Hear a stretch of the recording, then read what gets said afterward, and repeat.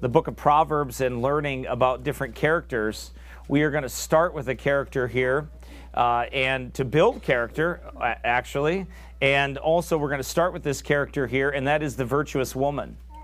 And we are going to talk about her today. We talked about the sluggard, and we talked about the slothful man, the sluggard. We've talked about, the evil man. We've talked about a few of the other characters that are there about choosing friends wisely and instructing young children, and as they grow up, how to choose right friends. Well, now we're going to talk about the virtuous woman. And what I titled this was, Who Can Find a Virtuous Woman? The Priceless Wife. And we're going to go through the scriptures. We'll see how far we get today with this here. But it's important that we understand this concept. And I'm going to teach you some things about what the Bible says. And we'll have some introductory things here, but then we'll get right to it here in there. Let's look at Proverbs chapter 31. And we're only going to cover verse 10 because the Bible goes on to explain her all the way through to verse 31. A lot of explanation on this woman, but, the Bible frequently warns us of the dangers of these women, of the strange woman, of the foolish woman, etc. But God also shows us what a virtuous woman is and how a woman can be a virtuous woman and what God wants her to be, and especially a virtuous wife. He shows us that in the scriptures, because God just doesn't tell you about what's bad. He tells you about what's good. He explains to you what's right. God doesn't leave an incomplete teaching. He shows you what a foolish woman is or a foolish man is. He shows you what a strange woman is or a strange man is or the evil man. But then he also shows you what a good man is and what a good woman is and in this sense what a virtuous woman is. He shows you that. And we're to train our young people on what a virtuous woman is. And I'll get to how we go about that from the scriptures here. Proverbs 31 and verse number 10. Who can find a virtuous woman? For her price is far above rubies. Father in heaven, Lord, please bless us now as we look at this text. Very convicting, very instructive and revealing, Lord, and help us to understand it and grow thereby. In Jesus' name we pray. Amen. In this day and age we live, this question is a very timely one, isn't it? Who can find a virtuous woman? The Word of God, though, is always relevant, isn't it? We know that there are men all over the world that ask this very same question. There's men, that are actually looking for a virtuous wife, a virtuous woman to marry. The young man that wishes to be married, he asks this question, and hopefully to the Lord and to his godly parents and to his pastor and everyone else that's around to understand those things, to look for that woman, that lady that God would have him to have. Who can find a virtuous woman is the question that is asked here. But the Bible here, it instructs us. We've been through these verses on the evil and the strange woman, the foolish woman that plucketh the house down with her hands. We haven't quite talked about her, but we will at some point. But, you have that in Proverbs chapter 2 and Proverbs chapter 5 and Proverbs chapter 6 and chapter 7, chapter 9, chapter 11, chapter 14 is giving instructions on the evil woman, on the strange woman. Remember, we covered the strange woman, which is the complete opposite of the virtuous woman. The strange woman, we covered her, and she's the woman that you don't want to get mixed up with. She's the one that you don't want to be as a lady. She's the one that you don't want to marry.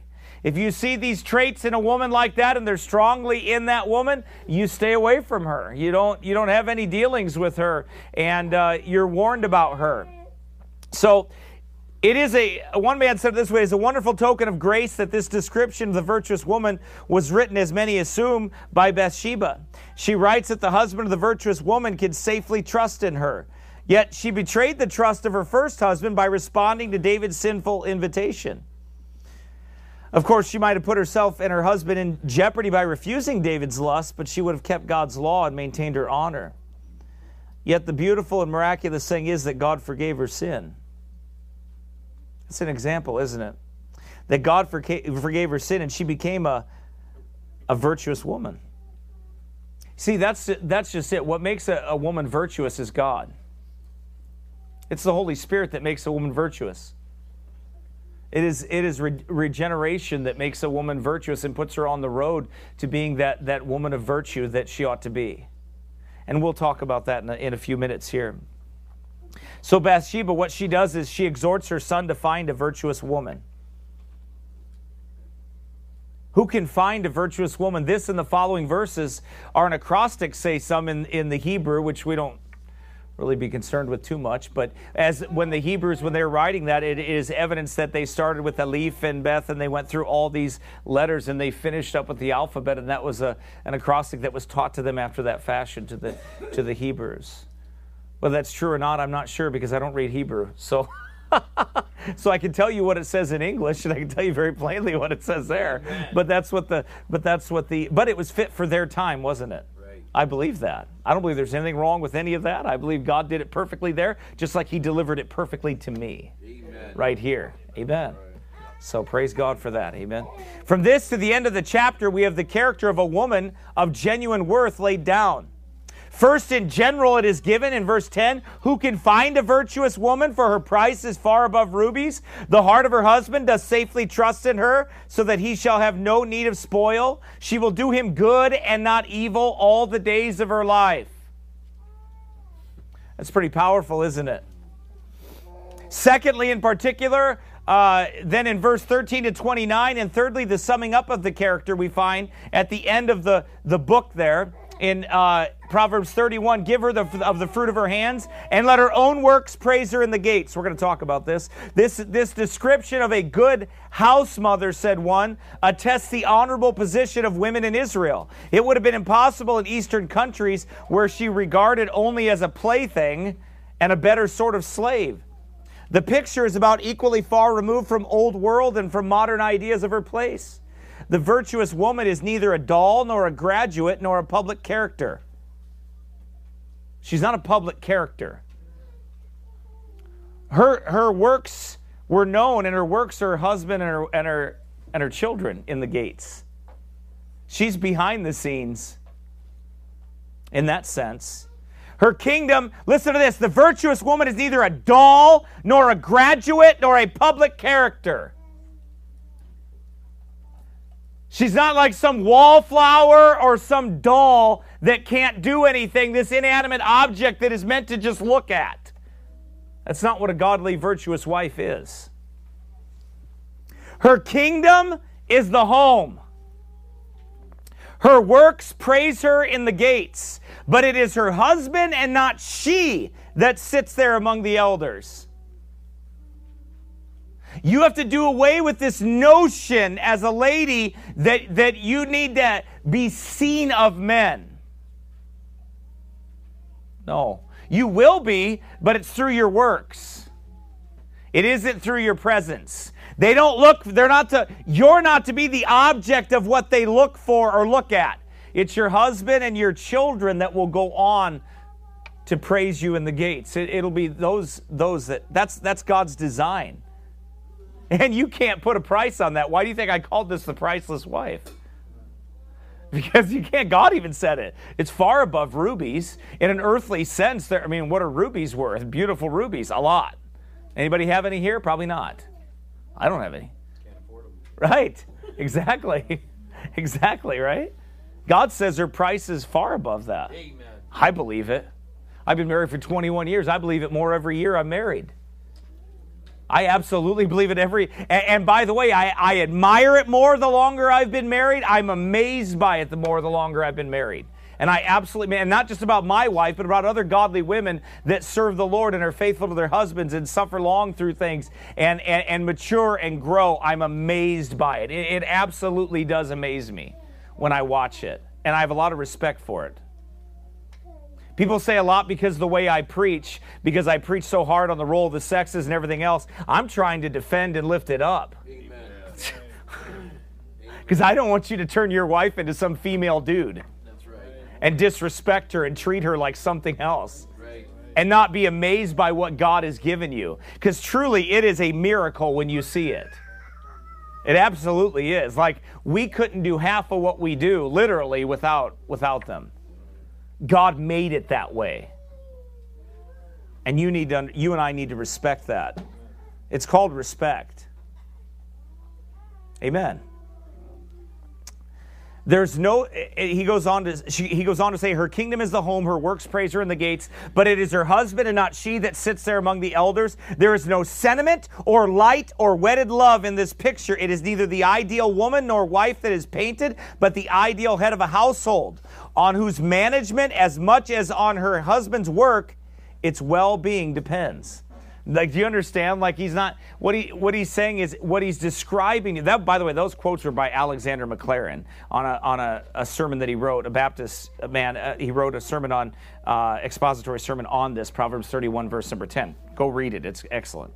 But anyway, he fits it perfectly. He nails it perfectly as far as what God's design is here and what he's teaching you. He's teaching you that being the wife of your husband is not, you're not like just some kept doll in a house somewhere, like a child. When I was growing up, my aunt Doris, she had a really nice house, and she had this glass cabinet, and inside this glass cabinet she had these china dolls that were in there that nobody touched, right?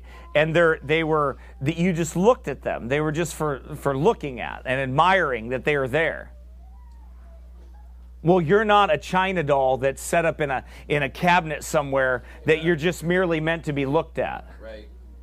Amen. Right.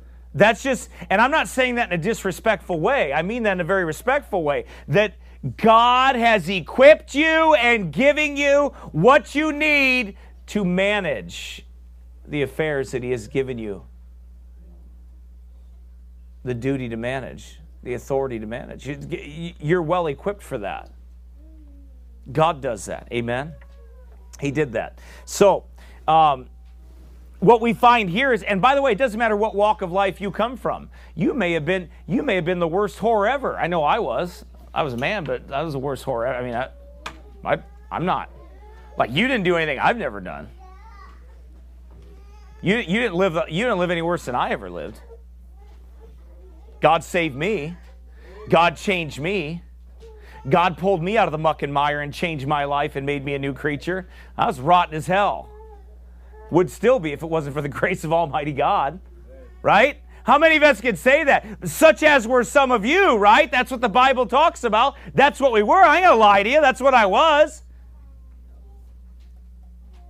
Sex pervert and everything else. So if you did any of those things, you ain't no different than me. God saves men and delivers them. God saves women and delivers them, makes them new creatures, makes them virtuous. Amen. While we rejoice in the progress of civilization, said one, we cannot but regret the loss of primitive simplicity. In former days, women of the highest rank did not disdain to employ themselves in the most common offices of life. What's he talking about? The home. Like, now it's looked on as disdain, and we're looked on as like, well, we've really progressed. No, you've depressed. You're not better, you're worse. That's not progress. You got duped. Right. You got fooled. You got hornswoggled. Man, you got ripped off and taught that it was your job to be equal to a man and to identify as a man. You got ripped off. If you want to talk about stolen identity, or how about stolen valor, Paul? If you want to talk about that, that's what happened with women. Yeah. They stole their identity. They took it from them. And they not only, well, actually they talked you into giving it up. That's right. That's the even worse crime. They talked you into giving it up. Yes. So you just walked away from it. And Satan knows that if he does that, then the home crumbles. And that's what's happened. That's what happened everywhere. The homes crumbled.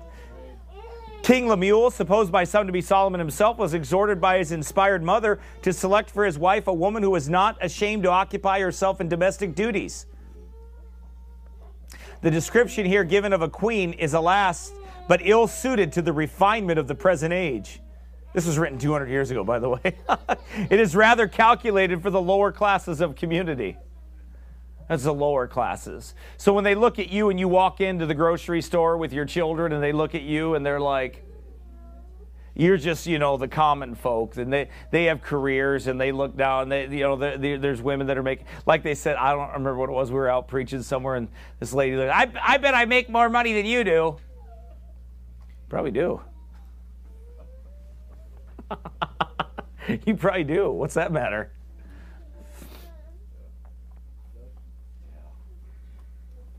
But think about it. That's what they think. That's what's impressive to them.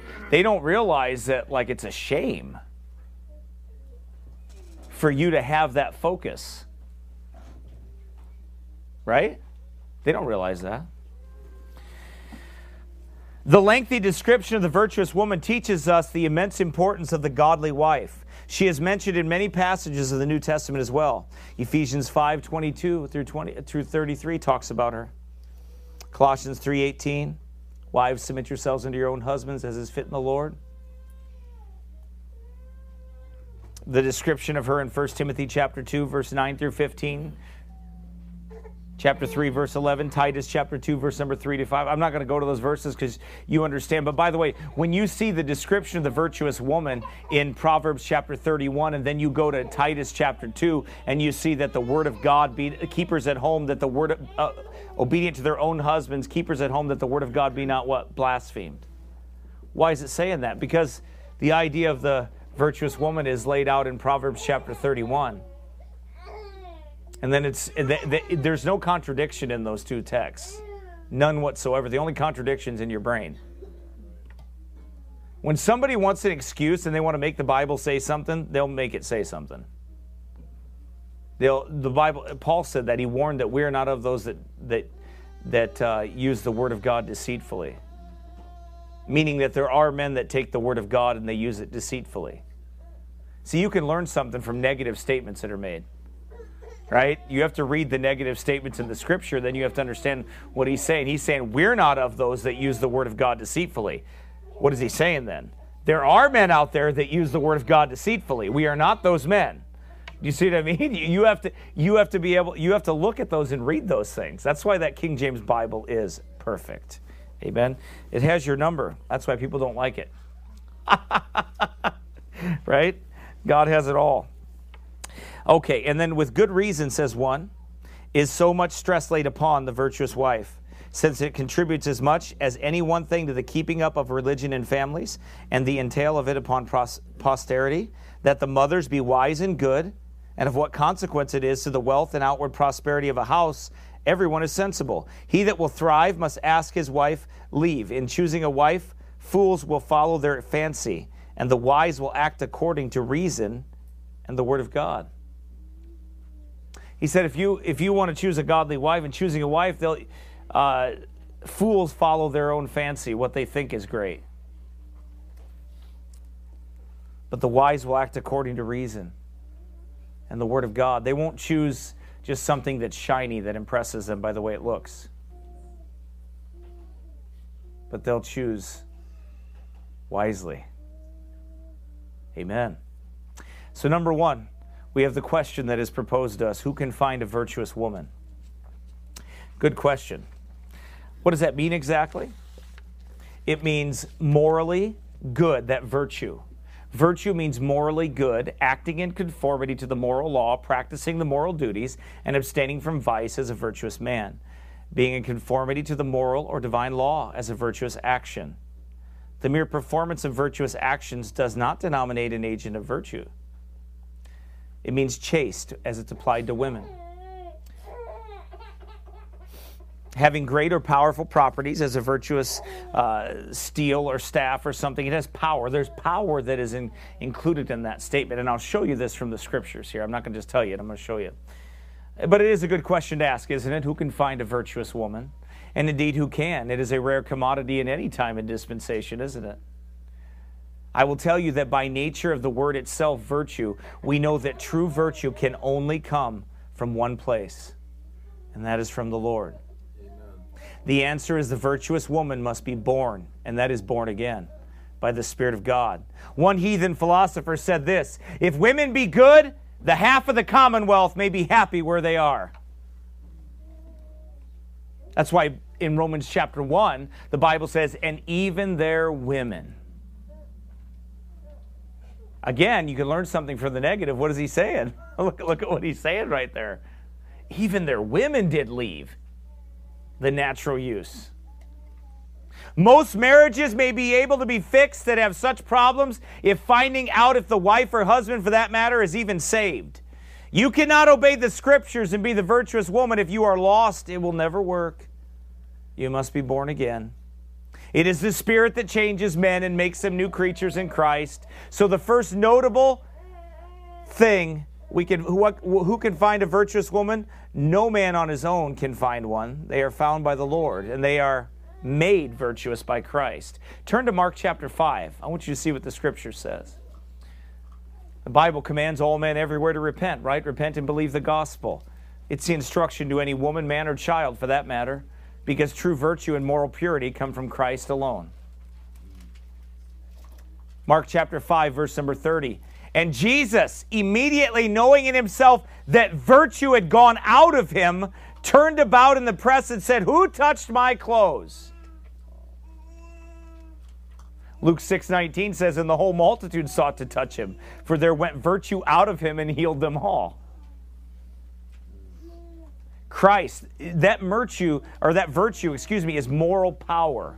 It's power. It's backed up. It's purity backed up with power.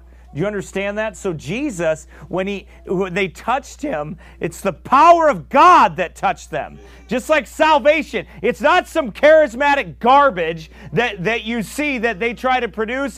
No, it is the power of salvation. It is the gospel that saves, and it comes from the power of God. Amen. And when you are saved by grace, you get blasted with the power of God. Amen. You're not waiting around for a second blessing of it. You're not waiting around for some guy to tap you on the forehead. Yep.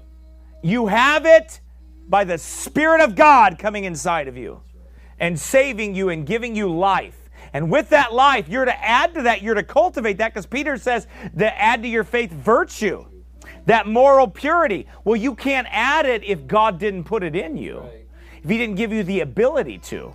See, lost people can't add anything to their faith because they don't have any faith.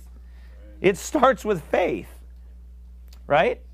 And then God says to add to that virtue. That means that you work out what he worked in.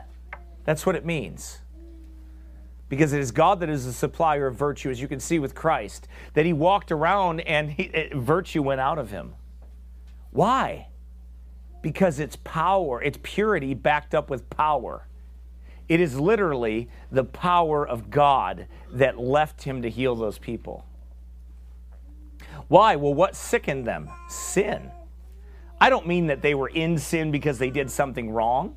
I'm not saying that. They weren't sick because they sinned, but sickness comes because of sin.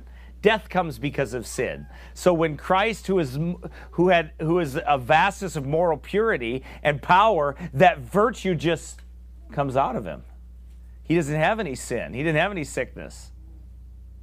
Right? He didn't have any fallen nature. So what came out of him was power. Purity backed with power.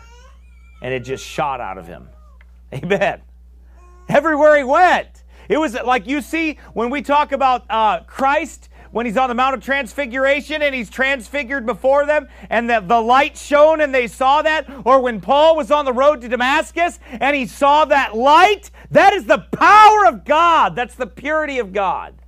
And that's what God does when he saves you. He blasts you with that. Now, you've got to grow in grace and learn, and you're going to get rid of a lot of things over your course of your life. There's going to be things that displease God. There are things right now that you accept in your life that God is not happy with, and he's going to blast it out of your life. Amen. He's going to use you to do it. He's going to use the preaching of God's word. He's going to use the reading of God's word. He's going to use your prayer life, and then he's going to say, now you're going to put to practice, because God's going to reveal it to you. And he's going to say, now you work on these things. Now, I hope that happens all the time. I hope there's little things that God shows you through preaching and through everything, through your daily walk, that, you know what, God's not pleased with this. I got to quit doing that. Now, you don't have to go. You're not going to tell me what you're doing. This ain't confession. Right. I'm not a Roman Catholic priest. Amen. You have a high priest. Go to him and talk to him. Luke chapter 8, verse number 5, and Jesus said, who touched me? When all denied, Peter and they that were with him said, Master, the multitude throng thee and press thee. And sayest thou, who touched me? And Jesus said, somebody touched me, for I perceive that virtue is gone out of me. They're like, what are you talking about? He's like, somebody touched me. What'd they touch him with? Faith. They believed him. Why? Because he led them. It's God that does that. It's God's work that does that. It's the Holy Ghost that woman, what led her to go reach out and touch him? She found out. It was Jesus. And if I just touch him, right? If I just touch the hem of his garment, I'll be healed. That's as easy as salvation is, by the way. If you just reach out and call upon the name of the Lord, repenting, believe the gospel, he'll save your soul. It's that simple. It's not any more complex than that. No, it has to be harder than that. Why? Why does it have to be? Right, come on, preacher. The hard stuff was done on Calvary. Amen. Jesus took your hell. Yeah, he did. Amen. That's as simple as it gets right there. That's the gospel. If I can reach out and touch him, I will be healed. Amen. That's the gospel. Very simple. You may, as a lost man or woman, follow the laws of society and have some moral chastity, but except you repent to be born again, you can never be that virtuous woman because they are born again. Next, I would say, so the first answer to that question would be that you must be born again. If you would find a virtuous wife, if you would have a virtuous wife, if you would be a virtuous wife, you must be born again. You've got to be saved. Why? Because then you can add to your faith virtue, and you can grow and be the person that God wants you to be the lady that God wants you to be, to grow into that. Amen? And that takes work, by the way. It does take work. Once you're saved, the salvation doesn't take work. Jesus paid it all. He did all the work for you. But living this Christian life will take work. To grow in maturity and virtue, will, and it's painful. Some of you have this impression that once you got saved that, that's the hard part. Now I don't have to really work on it, and I'm not going to have any bad days. No, you're going to have a million bad days until you go home. You're going to have a lot of bad ones. Right? You're going to have a ton of bad days. Because God's going to show you how rotten you actually are. The longer you're saved. How rotten your flesh is. How evil it is. How it lusts after wicked things. How it wants the preeminence in all things. And your Christian life is about you learning to give Christ the preeminence in all things. It's denying your flesh. Well, I don't want to do this. Well, when I approach something as a Christian, I really don't, I can do it, but I really don't get to do that. Be like, well, I don't really want to do this. Well, what's that got to do with anything? It's like you're a soldier in the army, right? You're a soldier in the Lord's army, and you're like, well, I don't feel like doing this. Well, what's feel like got to do with anything? So you don't feel like it. Like, what does that mean? How relevant is that to your obedience? It's not, is it? You're to endure hardness as a good soldier of Jesus Christ. Doesn't matter if you feel like doing it. You just do it. Why? Because it's right. And Christians do things because it's right, not because it feels good. Amen. I'm going to say that to you again. Christians do things because it's right, not because it feels good. Your obedience should not hinge on how you feel that day. Amen. It does at times, and we have to repent of it, don't we? But it shouldn't. It never should make a difference. Well, I don't really feel like doing that. Tough. Do it anyway. Right? Do it anyway. Why? Because that's obedience. Anyway, that one was free. It wasn't even part of this, but I'm handing out free samples today. Next, I would say, though, that after they are born again, the answer to this question is virtuous women are trained. They're raised to be what they are. If you would find a virtuous woman, you must train a virtuous woman to be so. Mothers have a duty to train their daughters to be virtuous. Daughters, they are trained to be so. No woman is self-made, and no woman is born into this world being this virtuous woman. You are given this outline of a virtuous woman and being very descriptive in order for you to raise virtuous daughters. You have a duty, and that's to raise your daughters and your sons to be virtuous, but both of them, morally pure, both of them. Free from sexual sins and wickedness and those things that come upon in the temptations. The Bible says, flee youthful lusts which war against the soul. So we teach them, right? 2 Peter chapter 1. Let's turn there. We'll look at these verses here on the virtuous woman, or virtue, on faith. But it goes along with what we're talking about. 2 Peter chapter 1, verse number 3. According as his divine power hath given unto us all things that pertain unto life and godliness. So let's stop there. There's a comma there. But let's stop there for a second. That to me is very exciting. I don't know if it is to you, but it is to me. I'm going to read that to you again. I want you to think about this. He's talking about us that are born again. According as his divine power hath given unto us all things that pertain unto life and godliness. That's God's promise. He's given it to you. That means you can be the virtuous woman. You can be the virtuous wife. You can be a virtuous young man. Why? Because God said he gave it to you. All things that pertain unto life and godliness. Through the knowledge of him that hath called us unto glory and virtue. Don't you get it? When he saved you, he called you unto virtue. He didn't call you unto wickedness. He called you unto, you were already in that. He called you unto virtue. That should excite you. That should encourage you. That by faith, we believe God. That, you know what? You might go through some struggles and you might have a terrible past, but God doesn't really care about that. Because he called you unto virtue. You're not to live by your past. You're to live in the present and march to the future. You're not to live in the past. You're to march on. Amen. Whereby are given unto us exceeding great and precious promises, that by these you might be partakers of the divine nature, having escaped the corruption that is in the world through lust. You escaped it by these precious promises, and you're partakers of that divine nature. Amen. These are the promises of the saints. These are what's promised to God's children. I've experienced these. So have you. That's why you're not running around whoring around right now. That's why you're not drinking a bunch of booze and popping a bunch of pills and taking drugs and living in the world, right? That's why you didn't shoot yourself in the head. Amen. Right? That's why you didn't drink yourself stupid last night, rot your liver out and die. That's why you didn't get some venereal disease and drop dead. Amen.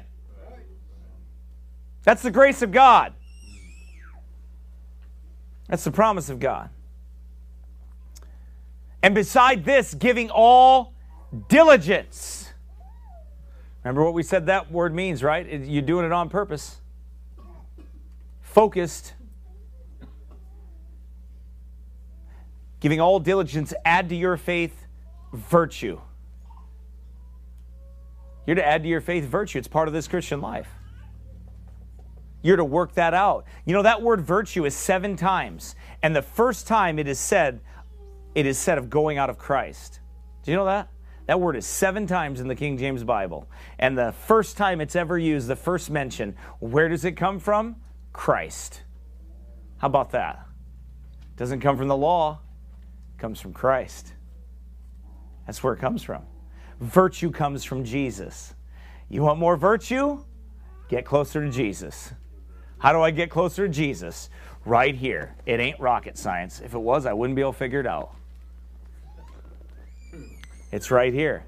You want to get, how do I look unto Jesus, the author and the finisher of my faith?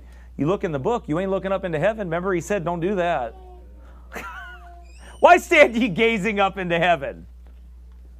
No, you're to gaze at this. This is how I look unto Jesus.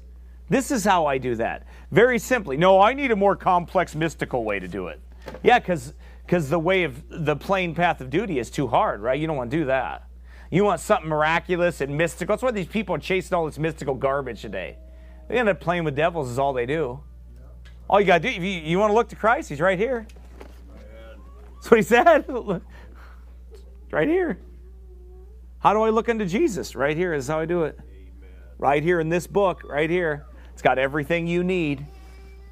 That's how you do it.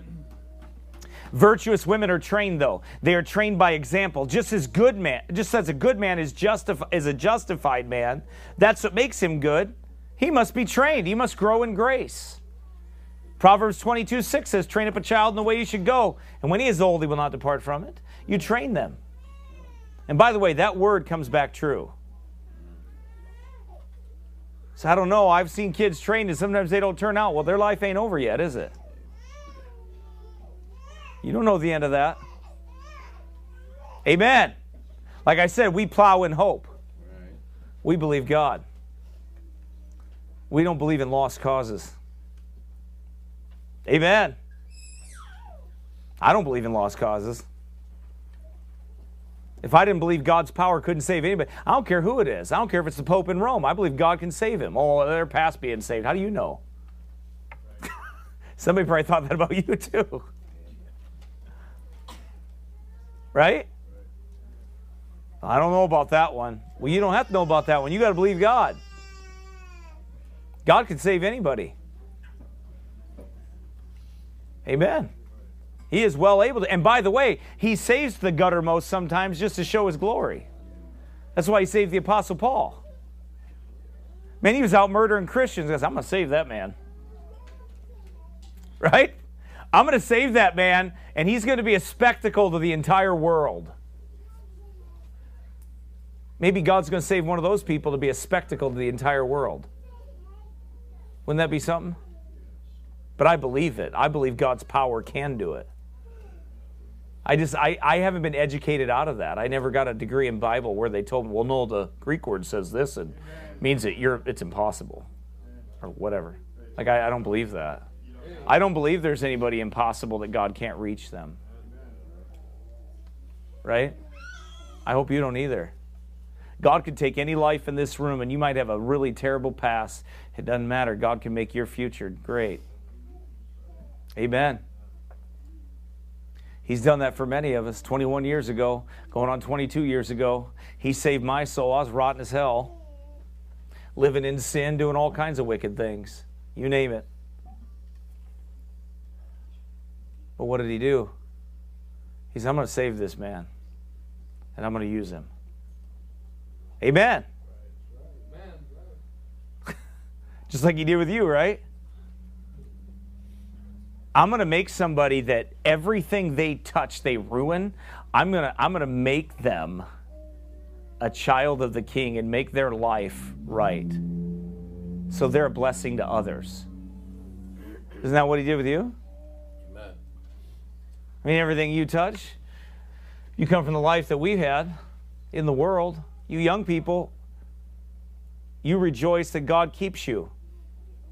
And you focus on that God wants to keep you virtuous. And if you failed in any way, God is forgiving. Amen? Don't hold on to that. You just let God have that. He washes it all away. Amen. I know it. I know it. I couldn't stand before you if he hadn't washed it away. But I can because he did. That's the grace of God. Amen. So there's no excuse for anyone in this room to say, well, I couldn't be that virtuous woman because of this. Well, that's just a petty excuse. You can be because God said it. And he called you into virtue. So if he called you into virtue, then you can be. So in other words, you got work to do and you don't get to use excuses. God's not looking for your excuses. He's looking for your obedience. There's enough people that give God plenty of excuses. Why don't you just give him your obedience? That's called surrender.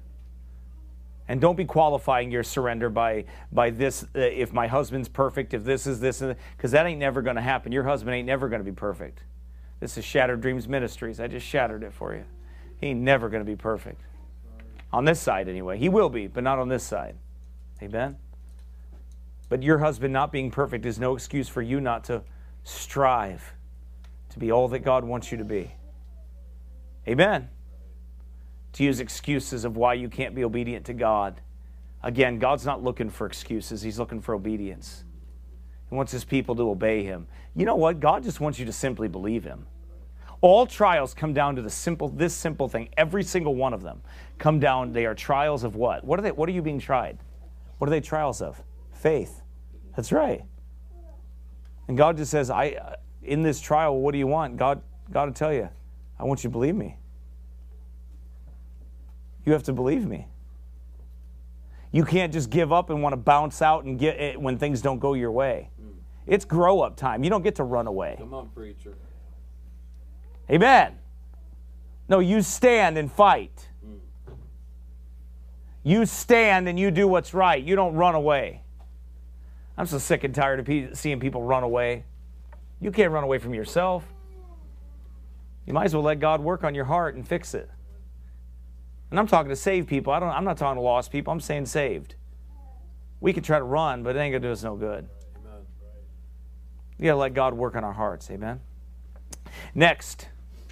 By the way, let me say this to you. How you and I train our children matters.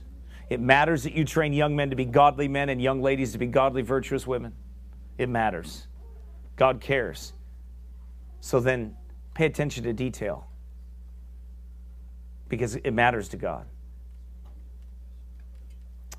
Next, we see the virtuous woman comes from the Lord. Marriage is from heaven. Marriage is from God Almighty. He instituted it and He blesses it. It must never be forgotten that no matter what the state says or no matter what the sodomites say, the trannies say, or anyone else says, marriage is of the Lord. He alone owns the institute of marriage.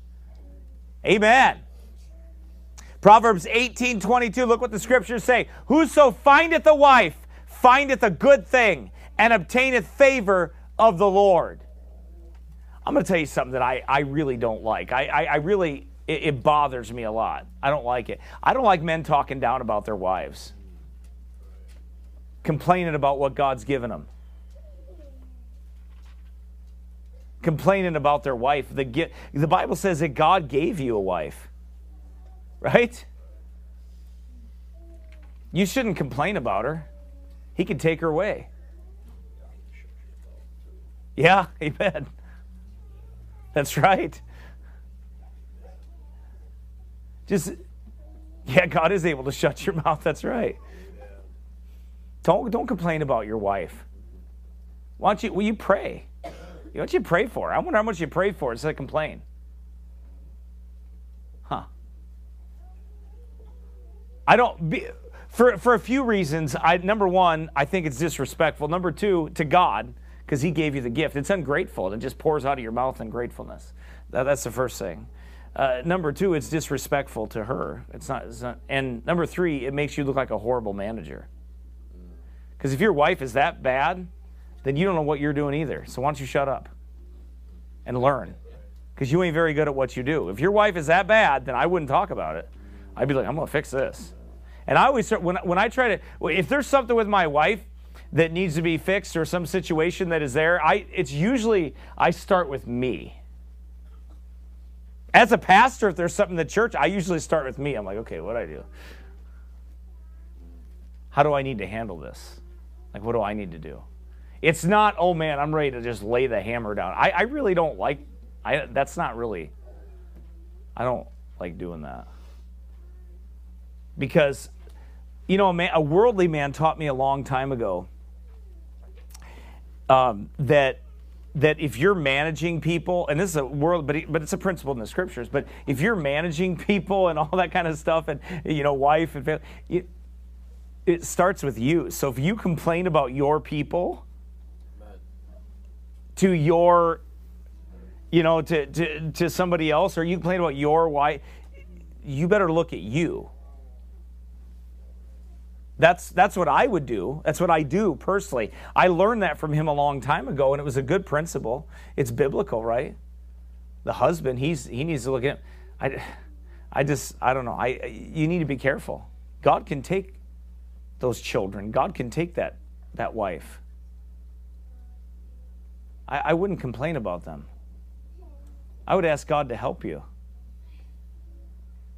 Proverbs 19:14. House and riches are the inheritance of fathers, and a prudent wife is from the Lord. Who can find a virtuous woman? She's from the Lord. God has to give you one. Amen. Next, the virtuous woman is a priceless treasure. You will notice that with the modesty of a true woman, Solomon's mother taught him these things in private. You get that? To her son, not to a public audience of people.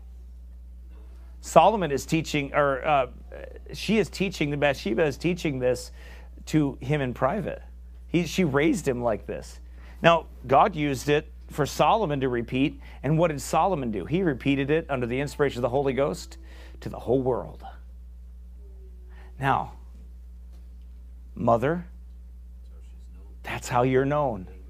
That's the work that you do. It's no different.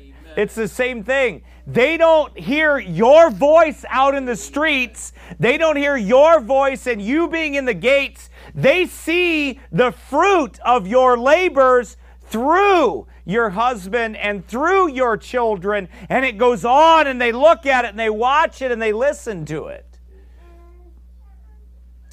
How many of those preachers, godly preachers from the past that were used of God, and they credit it not to their father.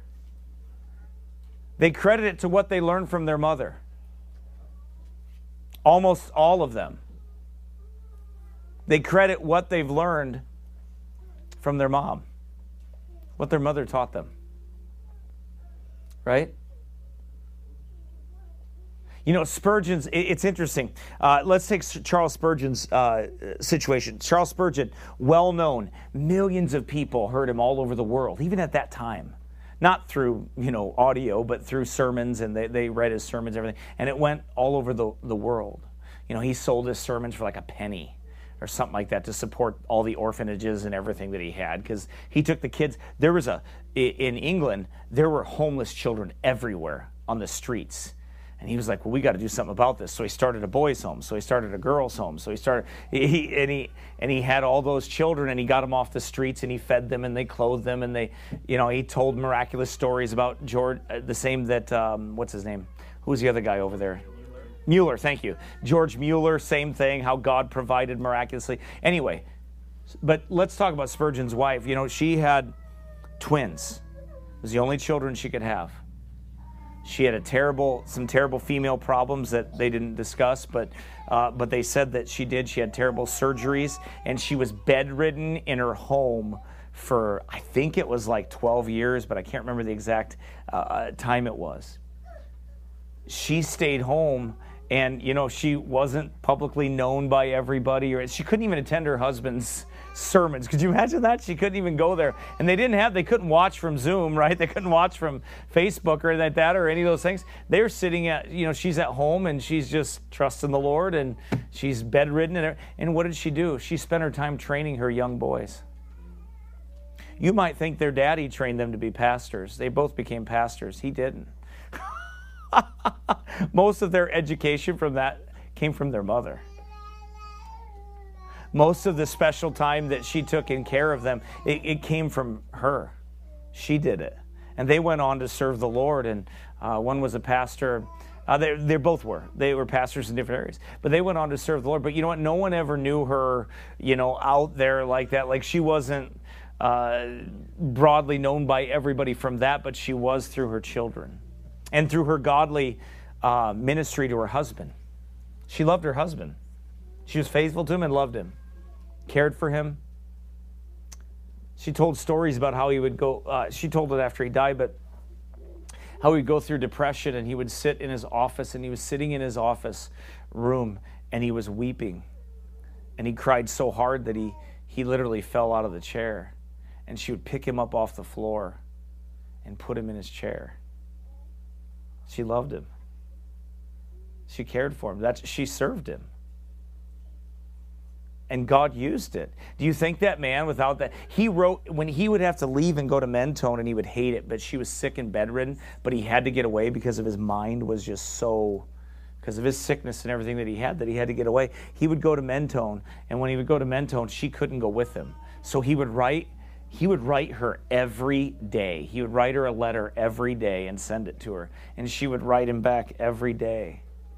And he desperately wanted her to be there, and he needed a break from a busy ministry and everything that was going on, but he wanted her there, and he was torn that she couldn't leave the house, that she couldn't do that, but he had to get away. It was also the air in London was very bad, especially at that time too, and it was very bad, and he was very sick, so he had to get out of the city sometimes and go to like that mountainous regions and everything where he could breathe, because that was affecting his depression. That would make it even worse.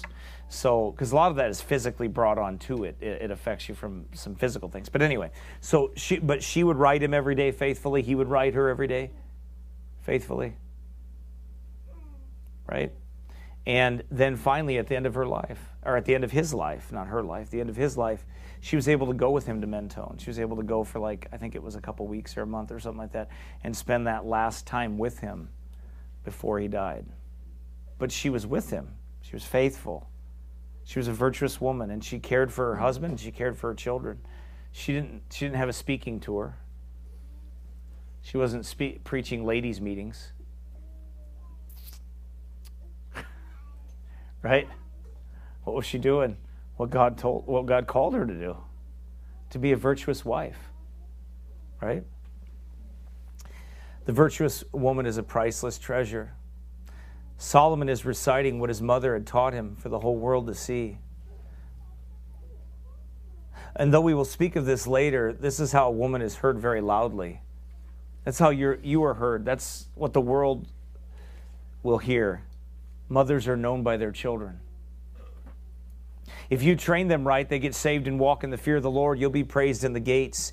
You will not be in the gates because it's not your place to be there. You will not be the public speaker. It's not your place. You'll be praised in the gates through your works. How many women have traded in their priceless worth to be a man? And how many have been tricked into seeking worldly positions in a place and left the kingdom and sphere God gave them to manage to become something foreign to God's design? And how popular is it today, and how much is it pushed? It is a God-hating design, is what it is. You see, this takes patience, though, lady, to believe God that one day you will see the fruit of your labors.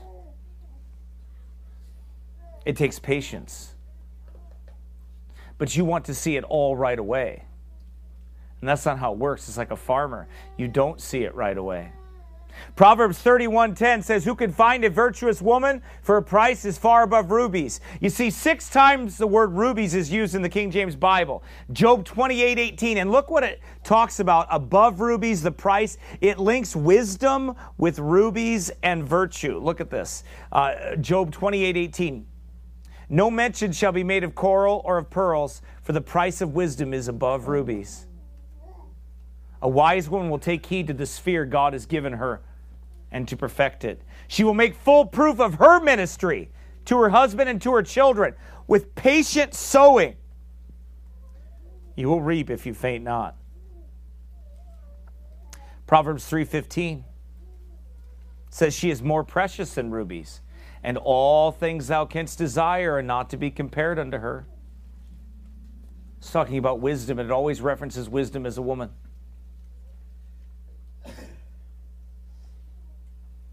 That's why you get the picture that Solomon starts out in the Proverbs, and he's building up and he's teaching about the pricelessness of wisdom, how wisdom is priceless. And then he leads that into, and he talks about the foolish woman and all these other, then he talks about the virtuous woman, that her price is far above rubies. Proverbs 8:11, "For wisdom is better than rubies, and all things that may be desired are not to be compared to it." Proverbs 20:15, "There is gold and a multitude of rubies, but the lips of knowledge are a precious jewel." She is invaluable. Her price is far above rubies. No quantity of precious stones can be equal to her worth.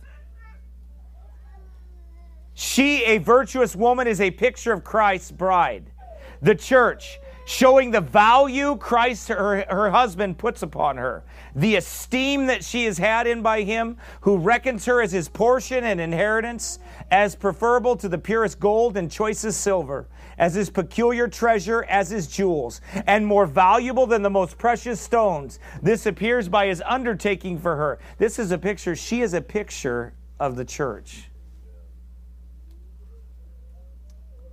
That's what a woman is. A godly, virtuous woman is a picture of the Lord's church. And a man's picture of how he is to care for her, how Christ cares for his church, how you're to love your wife. Your duty to love your wife. Your wife's duty to follow her Lord. The price he has paid for her is far above rubies. She is bought with a price, but not with corruptible things as silver and gold, but with the precious blood of Christ. The ransom price paid for her is himself, who is more precious than rubies and all things that can be desired. That's what marriage is supposed to be a picture of. That's what a virtuous wife is a picture of. Who can find a virtuous woman? One says it this way: were good women scarce then, and are they rare now? Devoted women, unselfish women, domesticated women are not too easily discovered. Where a woman's heart is true and her hands are gentle, where her voice is kind and her eyes far-seeing, where she lives not to herself nor to the world, but to the little circle whose happiness she makes, or to the God who has chosen her lot, there is the virtuous woman of whom the wise man spoke. Nothing so damps the ardor and joy of a man or his children as an incompetent, faulty woman at the head. And nothing can be a greater source of strength than the woman who gives an impulse to all that is good and right and checks the evil by a significant look or a softly spoken word. Good women are wanted everywhere. The worth of a woman far above rubies. Let a man ask himself, what would be the worth to his heart, to his home, to his children, to society of such a woman as is described here? The ideal woman of God's Word, the woman that every woman should be if she only feared God, loved His Word, imbibed His Spirit, and molded her character upon His most blessed teachings. Consider the worth of such a woman as a daughter. This is the first relationship in life a woman is called to fulfill. Who can estimate her worth to her parents or to her brothers and sisters? She is not willful, headstrong, passionate, selfish, but humble. And when it means passionate, it means not led by passions. Do not live your life by passions. Live it by obedience to God. If you live by passions, you'll destroy everything around you. You will demolish your marriage. You will demolish your friendships, your church, and everything around. If you live by passions, we live by truth. We live by faith. We do not live by passion. Amen. We live by faith. We follow God. We obey His Word. She is not willful, headstrong, passionate, selfish, but humble, respectful, dutiful, affectionate. The foundation of true womanly worth is piety, the fear and love of God. You should want for your children more than any talents, more than any beauty, more than anything else. You should want them to fear God and to give Him glory. That's what you should want more than anything. Not their earthly success, not anything else, but the fear of God. Because if they have the fear of God, God will work everything else out. A young person that fears God will be able to stand in this wicked world and be spotless and not be tainted by it because they fear God. Amen. This is the whole duty of man, isn't it? To fear God and to give Him glory. Without true religion, the character has no basis. Where that is found, we may expect all virtues to flourish into beauty. Without true religion, that pure religion, undefiled, right? People think religion's a bad word. It's not a bad word. It's a Bible word. Right. Amen. Right? Yes, if it's vain religion, it's a problem. But if That's it's right. true religion, Yep. pure religion, undefiled, amen? Amen. So we got to follow the book. It's right there. It says right. it. That's what you want, right? Pure, true, faithful religion, undefiled. Amen. That's like those old preachers used to tell them, why don't you get some religion? They would yell, they would say that. Why don't you get some religion? Because they weren't walking with God. And they told them, you better get some religion, man. What's wrong with you? Naming the name of Christ and not living for God. That's right. It is a dirty word today, but it ain't. If you understand what the scriptures say, right? We believe God. We believe this book. You believe the authority of this book or not. Amen. That's what it comes down to. Well, I'm not preaching religion. Really, I am. Amen. I am. You ain't? Why aren't you? It's right here. It's in the Word. You better preach it. I don't believe in organized religion. What do you believe in? Unorganized? I don't believe in Roman Catholicism. Right. I believe in biblical Christianity, true religion, pure religion. Right. Right? I don't believe in Roman Catholicism. When people say organized religion, what they mean is Roman Catholicism and the daughters of Rome. That's right. So pick one, anyone. Pick a card, any card, right? They're all the same. That's right. This is pure religion. Amen. So, and it's organized by God. That's right. He organized it.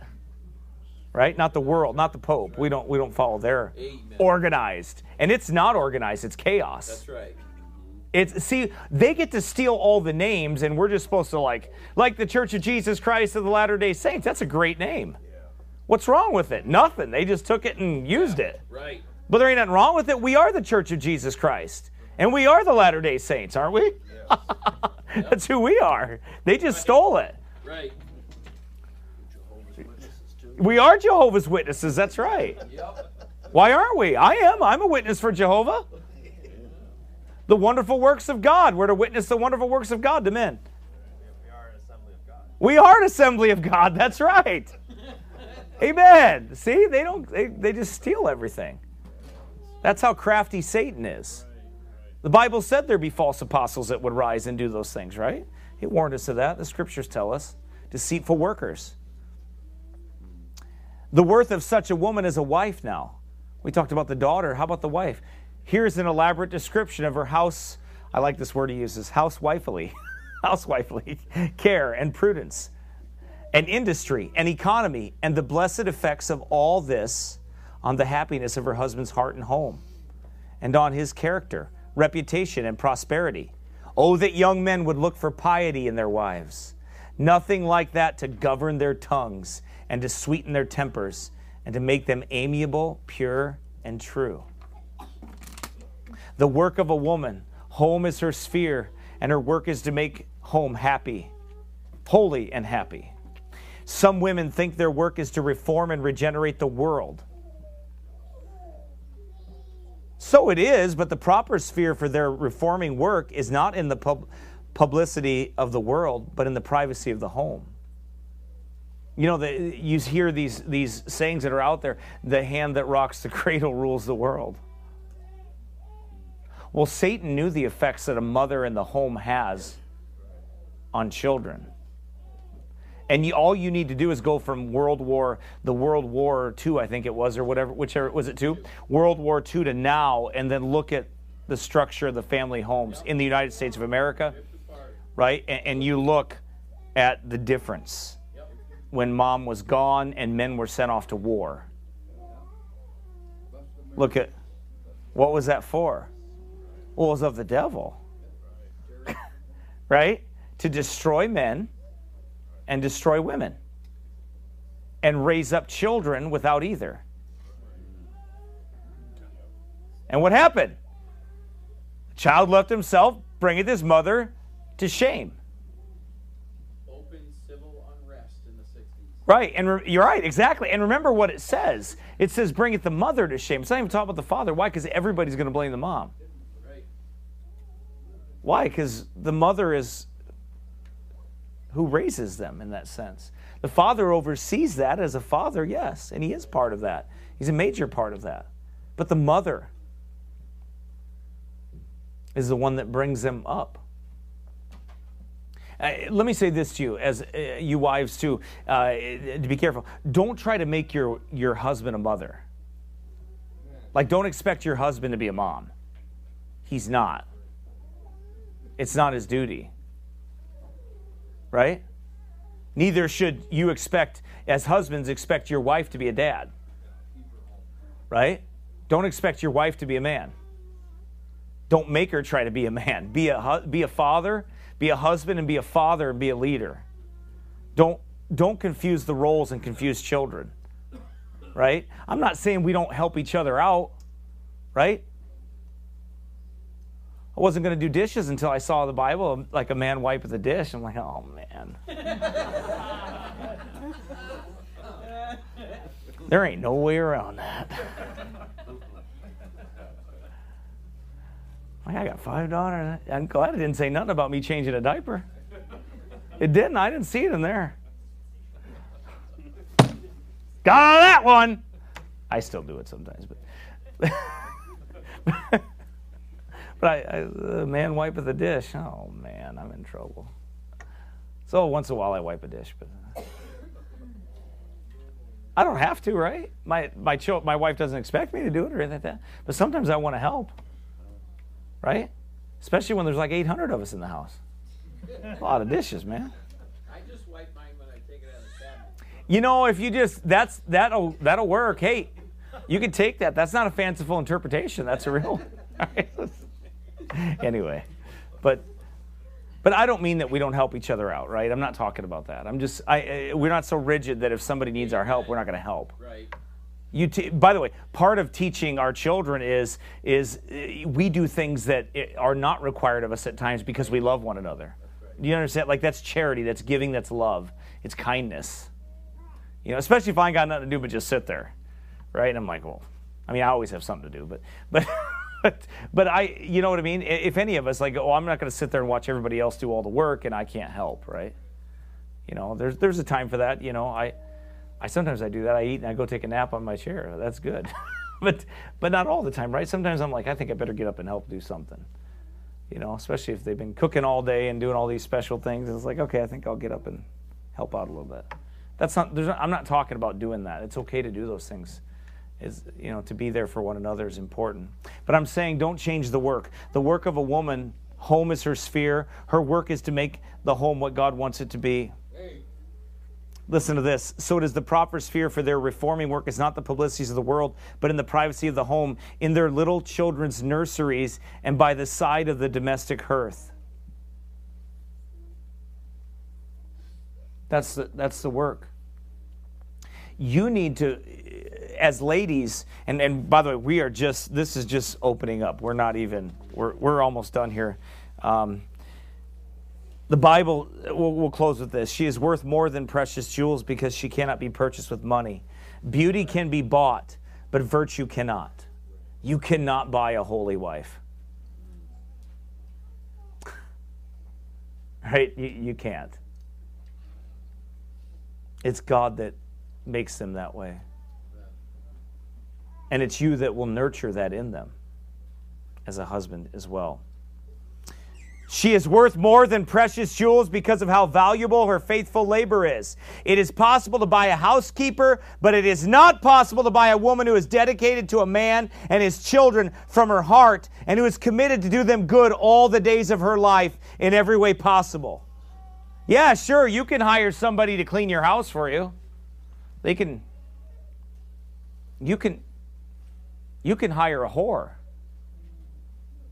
to fulfill lustful desires. I'm not being crude, I'm being real. But you can't buy the love of a woman. You can't buy what God has given you in a wife. No amount of money could give you that. That's why take heed to how you handle that heart. Don't bruise it and abuse it and use it and take advantage of them and be dishonest and distrustworthy and unkind and cruel and all those things because you damage something that God has given you. You can't buy that. You can't buy love with money like that. You can't. It won't do that. What God has brought together, it's a gift from God. You can't get that anywhere else. You can have somebody clean and cook and do all those. That's not a wife. A wife does all those things, yes. But the heart is what God is talking about. in Proverbs 31. He's talking about that heart. He's talking about that virtuous woman. It is lived out in her heart. And we'll talk about that probably next week here. Verse 11, the heart of her husband does safely trust in her, so that he shall have no need of spoil. The heart, right? Amen. A lot to think about. Such a woman, like we said, the wise man will seek after. In sickness and in health, in poverty and wealth, a woman like that will stay with you. Mostly poverty, not a whole lot of wealth, but the wise woman will seek after, or the wise man, will seek after that. Such a woman only comes from the Lord, like we covered. The man who wants such a woman must walk with God and please God and patiently seek her from his loving hand. That's it. If you would have that kind of a wife, you better pray for her. If you're married to one, you better pray for her to be that lady. But if you're not married and you're looking for one, you better pray that God brings you that one, and pray very specifically about those things. That God would do that.